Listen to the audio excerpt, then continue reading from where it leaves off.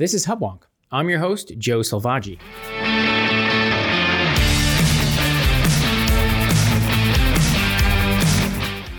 Welcome to Hubwonk, a podcast of Pioneer Institute, a think tank in Boston. Along the wealthiest state in per capita income, Connecticut has seen a deep reversal of fortune in the past decades. Before the implementation of its first income tax in 1991, Connecticut had more in common with income tax-free New Hampshire as a low-cost alternative to high-tax states such as New York and Massachusetts. Despite a promise that constitutional spending caps would provide a check on spending, Connecticut lawmakers have since voted to raise income taxes 4 times, while state spending has increased 174% over the rate of inflation. The unintended consequence of this dramatic shift in policy has been to see the Constitution state fall to 49th in private sector wage gains and 48th in private sector employment gains, being among only 3 U.S. states to not recover to pre-Great Recession employment levels. My guest today is Chris DiPentima, President and CEO of the Connecticut Business and Industry Association. CBIA, as it's known, started in 1805, is Connecticut's largest business organization with thousands of member companies, small and large, representing a diverse range of industries from every part of the state. Mr. DiPentima also chairs the Connecticut Manufacturers Collaborative and represented the state at the National Governor's Policy Academy for Best Practices in Manufacturing. Chris will share with us his views on the Connecticut economy and policy outlook, and give us an account of what his members see as the biggest challenges to growth. Our discussion can offer Massachusetts voters and policymakers insight into our own best path forward, preserving a thriving state economy. When I return, I'll be joined by CBIA President and CEO Chris DiPentima.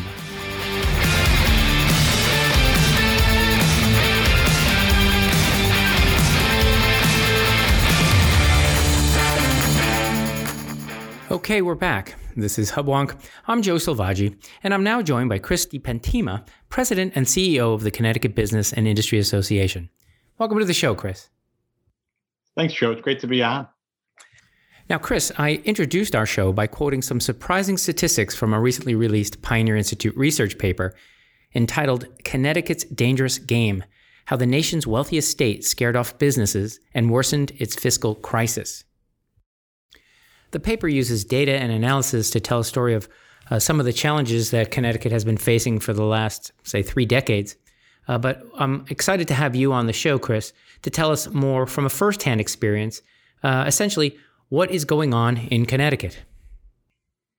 Well, let me tell you, Joe, I bring a unique perspective to this because I've been with CBIA for about 6 months, and CBIA, the Connecticut Business and Industry Association, we have thousands of members in our organization across Connecticut, about 500,000 employees working for those members.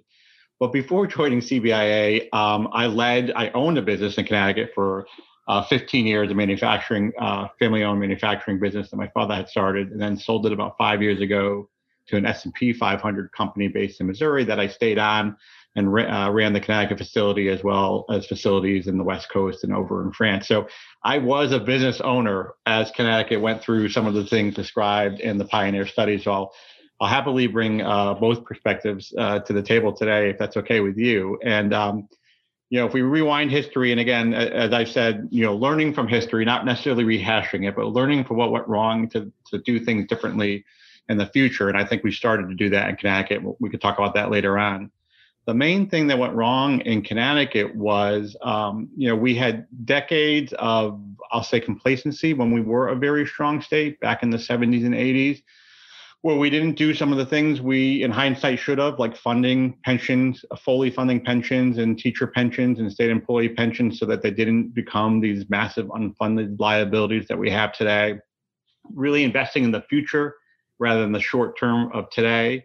And as a result of that, as we started to get into, the 2000s, and then, of course, the recession hitting us, Connecticut was faced with massive budget deficits. And what did we do as a state? What did we try to do as a state? We tried to fill that hole by raising taxes multiple times, as the study talks about, and I'm sure we'll go into details. And I just give folks the analogy that Connecticut, we had a hole because of the complacency, because of what we did wrong for decades past. We tried to fill the hole by raising taxes. And what did that do? That actually made the hole deeper.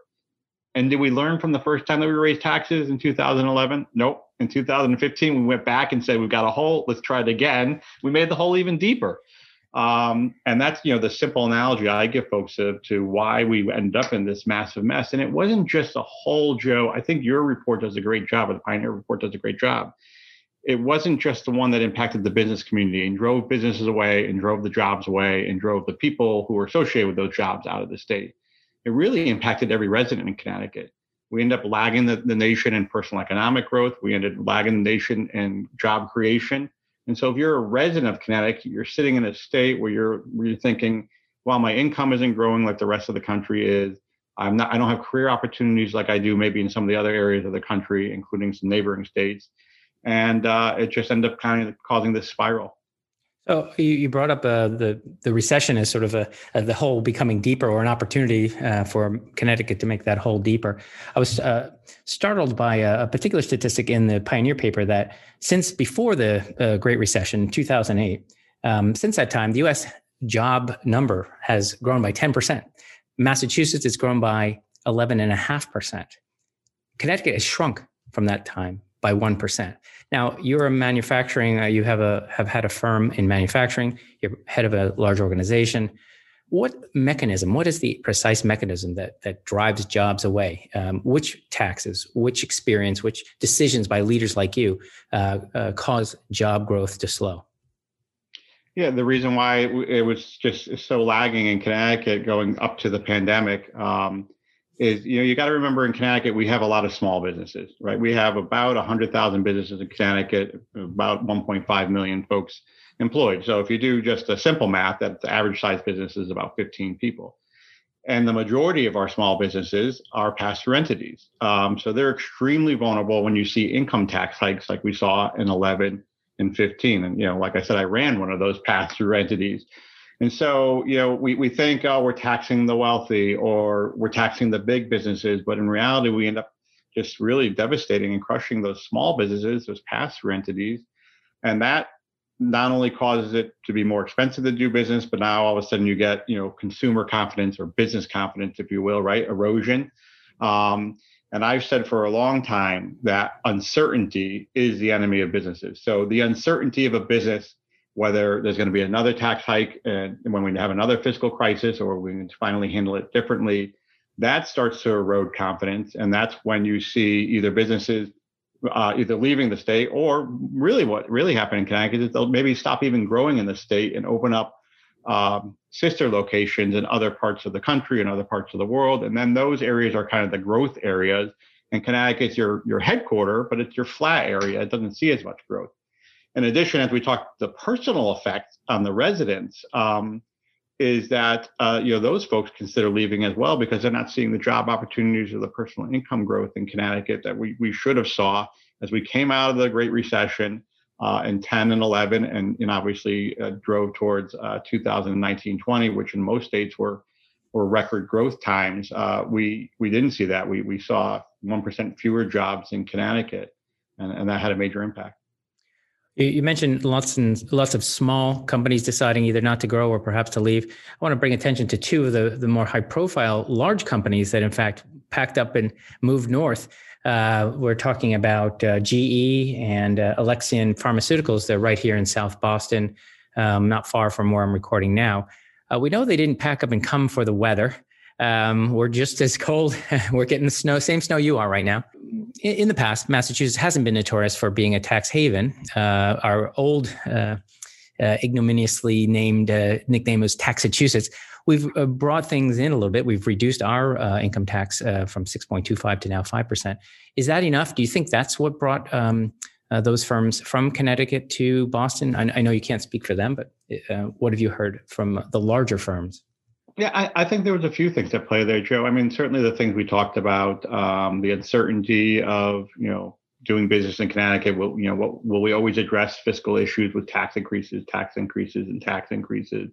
The other thing that came to play that we saw with those tax increases was really just the lack of a bipartisan working government. We had Democratic control in all three, the executive branch and the Senate and in the House. But even if you had Republican control, you still need that bipartisan working, those diversity of ideas that come together. And we just didn't see that in 11 and 15. We finally, as a state, saw that in 2017. So here's a lesson learned. In 2017, we finally got, for the first time in a decade, a working bipartisan state budget, right? Republicans and Democrats, even though the Republicans were minority, came together with the Democrats and worked out some modest fiscal reforms. I think if people at the time looked at it and said, yeah, okay, there's some little things happening here, but nothing major. What's it resulted in? It resulted in a much stronger spending cap for Connecticut, which has created our record rainy day fund that we have today. And as a result, we actually have a budget surplus coming out of the COVID pandemic as a result of this 2017 bipartisan state budget, as well as obviously federal monies coming in and Wall Street doing well. I don't want to just say, but the bipartisan state budget in 17 laid that groundwork. That's what those businesses that left Connecticut wanted to see back from 2009 to 2000 and whatever day they left, to 2017. That, Joe, was a watershed moment, I think, in Connecticut, not so much for the result, but the fact that two parties finally worked together on a major issue. And that's what businesses want to see. The other thing that happened, Joe, back then, keep in mind, in Connecticut, we started to play a very dangerous game under the prior administration. We started to play this game of recruiting businesses into Connecticut by offering money, right? Massive. You heard about First 5, became First 15 in Connecticut, which was Connecticut trying to find these large companies who weren't in Connecticut and lure them through massive incentives. And I know Boston, Massachusetts gave GE some massive incentives as well, which maybe haven't generated the return on investment of job creation necessary. But we were doing that quite a bit under the prior administration in Connecticut. And as a result, when you do that, it's like running a business and telling the employees that work for you, you're important, but really the most important are those employees who I don't have today. And I'm going to really try to lure them here. And I think that sours company like GE and Alexion when you then go to the table and say, okay, this is what I need to stay. And maybe it's not as rich as what was offered to some companies that were recruited to Connecticut. And I'll tell you, since then, in hindsight, our members have told us, Connecticut would have been much better off spending those hundreds of $millions instead of recruiting businesses to Connecticut to invest in Connecticut, invest in our infrastructure and transportation in our urban areas where we're trying to invest today, because those are just natural recruitment and retention things that we could do here in the state. And Joe, I'll give you one insight. Sorry, I'm going on about this one, but that's good. I had a first row seat for the GE departure, just so you know. That the day it was announced, the Governor Malloy had a press conference in my old facility. And why did he do that? Because at the time, GE Aviation was my largest customer at the manufacturing place that I ran. And GE Aviation at the time was spending hundreds of millions of dollars in the state of Connecticut, because Connecticut has a very robust manufacturing supply chain. But that doesn't make the headline as much as a departing company does. Sure. So you talk about a watershed moment. That Connecticut is turning the ship around, perhaps. I don't know if you want to go that far. But let's give our listeners a little bit of a history lesson. As far back as, or as recently as 1991, you didn't have an income tax at all. In 1991, it was supposed to have been a modest income tax increase with spending caps, constitutionally bound spending caps to keep spending in check. I don't want to ask you to give us a thorough history lesson, but what happened since 1991? We know we have 4 increases in income tax. What else was going on? How did that evolve? Massive state spending, Joe. So if you just look at some simple graphs around the 1991 to where we are today, right? Spending at the state level increased 200%, far outstripping the population growth that we saw, the income growth that we saw, and the rate of inflation. So it wasn't just natural inflation growth that was spending that was occurring. It was spending. Again, we were maybe complacent as a state and thought we were doing great. Things are going well. Our annual budget was $7 billion in 1991 versus $21 billion today. And as a result of that massive spending, that's kind of what got us in this hole. And we didn't address structural issues. We didn't address adequately funding the state employee retirement benefits that I mentioned. And that drove this never-ending cycle of budget deficits, tax increases, more budget deficits, more tax increases, eroding competitiveness and eroding confidence of both the business community and the residents. I want to one piece of the Pioneer's paper that really stuck out for me. They quoted then Governor Malloy the 2015, the most recent tax increase, he called it his spokesman called it a, quote, historic investment, unquote, financed by tapping the state's richest families and companies. Then just 2 years later, he had a change of heart and opposed, that same governor opposed tax increases. What do you think was his, I don't know what you would call it, the road to Damascus moment, or what changed his mind that tax increases weren't really the answer to the fiscal problems?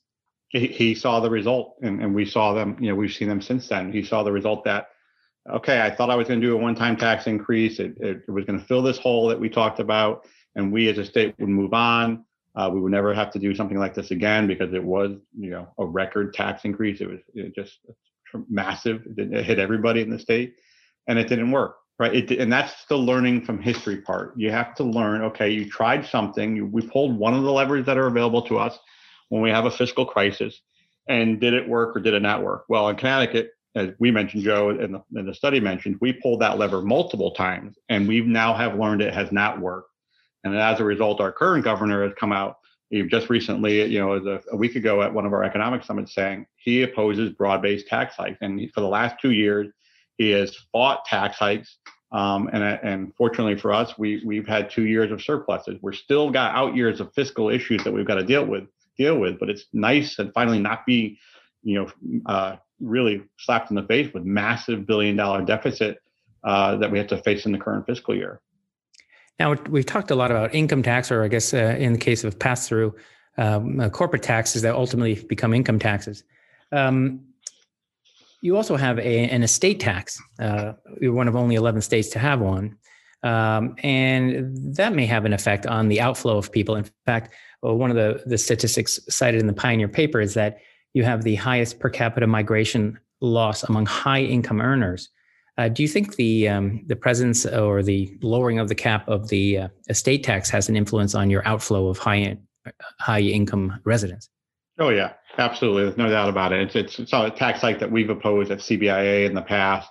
Again, going back to the size of our businesses in Connecticut, it's relatively small, average 15 employees, but also most are family-owned firms, right? And so you're trying to work on a succession plan to keep your business, your legacy business in your families. And now we've got an estate tax that you've got to deal with. Like only one of 11 states that have an estate tax.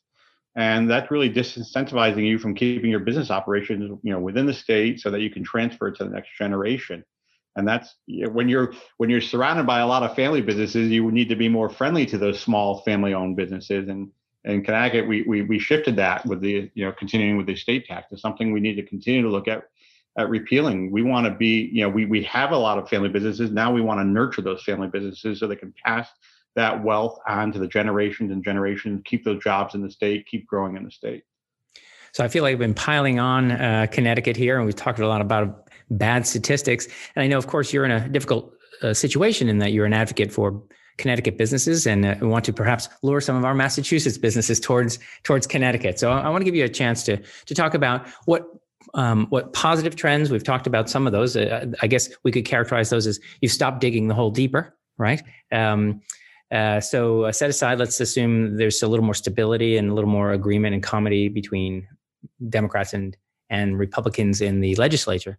What are some of the positive trends that your businesses who are now essentially perhaps trying to grow or at least not considering leaving, what are some of the positive trends that you see, and what additional trends would you like to see in the future?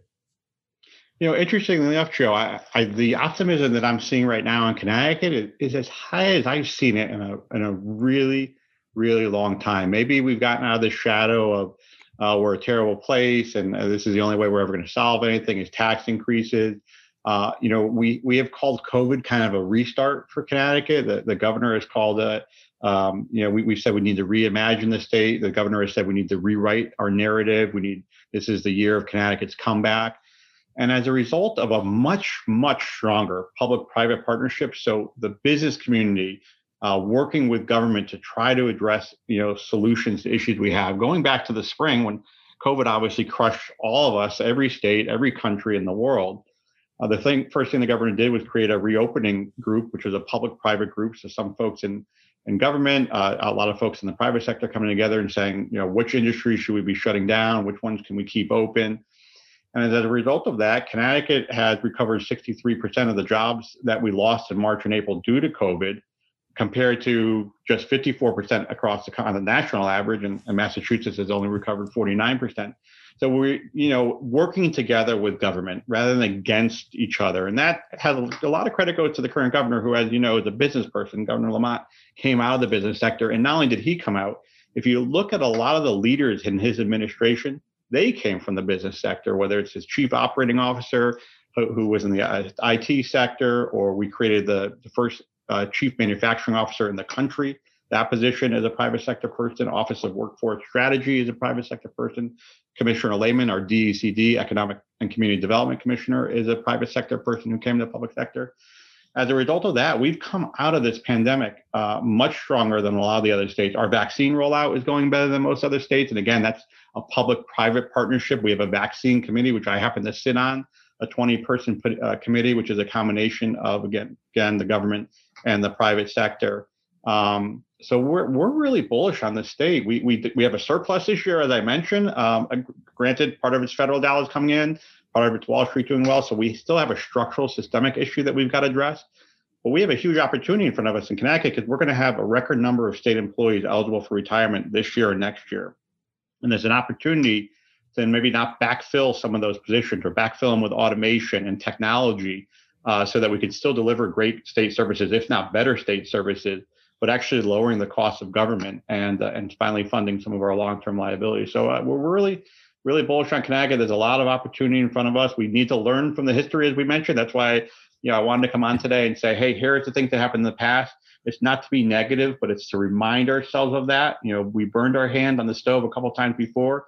Let's not do that again. And I'm really excited that generally here in Connecticut, people are looking forward to a new way of running government and running the state. And I think it's going to be great for our residents. You said earlier in the show that predictability is the key element of this is what businesses want. No surprises, right? Given that you think you've essentially helped to put Connecticut back on the right track, are there particular industries, or what do you see as your future? What will Connecticut be known for? I would personally put like finance and insurance at the in the top. Is manufacturing coming back? You come from a manufacturing background.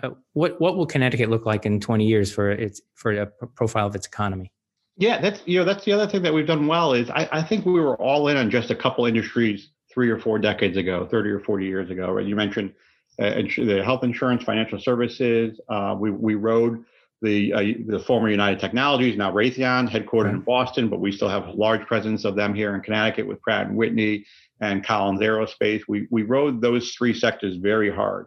We've since Connecticut diversified. We still ride those 3 sectors, but biopharmaceutical has been blossoming. We have Pfizer, obviously headquartered in Boston, but we have a great location in Groton. You mentioned Alexion, and we have a huge network of biopharmaceutical companies in the New Haven area of Connecticut. Logistics and warehousing, something that's not as appetizing in Massachusetts or New York because of the cost of property and building construction in those states, whereas Connecticut actually is a lower cost state for those logistics and warehousing. So we've seen massive growth of Amazon, UPS, FedEx, and their supply chain here in Connecticut. And, those are 2, the biopharmaceutical and that industry are 2, along with manufacturing. Manufacturing, we've seen some good numbers. I mean, we expect to see a much bigger job loss in 2020. Manufacturing lost 1.9% of its jobs in 2020 in Connecticut. And that's critical because going into COVID, there was about 13,000 open manufacturing jobs in Connecticut. We were having a hard time filling them because of our workforce training programs just getting off the ground. Now we've continued to put on the pedal with workforce training. So when we come out of this and manufacturers start to hire again, and some of them are hiring, like Electric Boat and Sikorsky, who are in the defense manufacturing sector, we're going to be able to fill those jobs. So that's really exciting. We're getting close to the end of our show, so I want to ask some broader questions. You're a head of a Connecticut business organization, but you're a fellow New England state. I hope you consider yourself part of New England, or perhaps, I don't know, 1 foot in the tri-state area, 1 foot in New England. Is there a cooperation? Is there sort of a joint effort amongst New England states to encourage businesses to consider New England as a destination for their development? Are any of the efforts between Massachusetts and Connecticut coordinated to for our mutual benefit. Yeah, I absolutely consider myself a New Englander, Joe. I went to Boston College, so I lived All right. Well, then good. I lived in Boston for 4 years. Do I dare ask Yanks or Red Sox, or where I'm a are we? Yankee. I'm Oh, an no. old New York Okay. guy. Yeah. My Okay. dad grew I up might in have to. center field of Yankee Stadium. Okay. All right. So I was one of the few Boston College Eagles guys who was rooting for the Yankees and the Giants back in the day, but I'm still an Eagle, still have season tickets up there, and consider myself a New Englander. And one of the reasons I wanted to come on here is to teach, we're not competitors with each other. We're competitors with maybe the Southeast or the Southwest of the nation. Quite honestly, Joe, I run companies in France and other regions of the world. We're competitive with other regions of the world. So it's kind of sharing those best practices or worst practices in some cases with you folks in Massachusetts and other states and New England about lessons that we can learn. And I think there's huge opportunities for more regional working. And we've seen it during COVID. Obviously, the states trying to get together to figure out the fact that COVID doesn't really acknowledge state borders and how can we work together as states. If we got a whole bunch of bars open in Massachusetts, our Connecticut population is going to run across there. We're seeing it with sports gambling and marijuana, legalization of marijuana probably coming up on the agenda this year for our legislation because it's around us. We've seen it with Governor Lamont's proposal to support transportation and climate change initiative, which was started by Governor Baker, really, up in Massachusetts, and Rhode Island supported as well. And this is an initiative to address climate change, but also to partially fund transportation infrastructure, which we have some much needed funding in Connecticut. We need to understand more about that. I mean, it's probably going to be a gas price increase in some way. So whether it's the right thing to do or not, it is a regional solution to both the environment and funding transportation. So I think there's more we can do around recruiting folks to the Northeast. We've started to do more of that in Connecticut. Little Connecticut, you think we're all working together. Well, we have 169 separate towns that really are individual fiefdoms. And we've had to break down those silos over the past decade, Joe, so that the regions start to work together, whether it's the Hartford region or the New Haven region or the Southeast region, Southwest region, on recruiting businesses rather than the towns all fighting against themselves. And I agree with you. I think we need to do that on a regional basis, across the Northeast, because we all have the same high costs of doing business. We all have the same high cost labor, but we all have great labor forces. We have great companies here in the Northeast. We all have the weather, climate issues that we have to deal with, like the snowy days today. So there's opportunities to work together. And my background is all about collaboration and bringing folks together to develop the best solution, the best ideas, rather than trying to solve them in a silo. And this is what our governor has done. He realizes he's not the smartest guy in the room. He's surrounded himself with people to try to address those solutions. Many of our listeners are business owners themselves. They probably like what they hear. I hope they do. So if they are considering Connecticut as a place to expand, what are their first steps? Do they reach out to you, Chris, or what's the first step in understanding what Connecticut can offer a new business? Yeah, we're happy to do it. We're not charged with economic development at CBIA, but we'll put them in touch with the right folks. So they could reach out to me, chris.dipentima@cbia.com, or go to our CBIA website and just drop a question in our CBIA.com website. They could also reach out to Commissioner David Lehman at our Department of Economic and Community Development, DECD. And obviously, there's a lot of economic retention and recruitment that we do for businesses that are looking to come into the state, or for businesses that have locations in the state. There's plenty of Massachusetts businesses that may have some footprint in Connecticut. That's great. And did you offer your, I'm not sure you had your website on there. You had your email, which I think is great. Was your website on there? Did you? Yep. CBIA.com if they want. And they can drop .com. Okay, great. All right. Well, thank you very much, Chris. This has been very informative. I hope we didn't start off on too negative a foot. You turned it around nicely and defended Connecticut and the business environment very, very well. I think our listeners got a lot out of this conversation.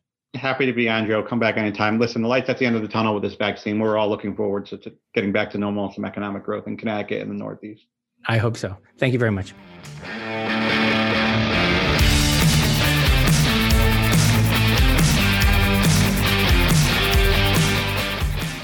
This has been another episode of Hubwonk, a podcast of Pioneer Institute. If you enjoyed today's show, there are several ways to support us.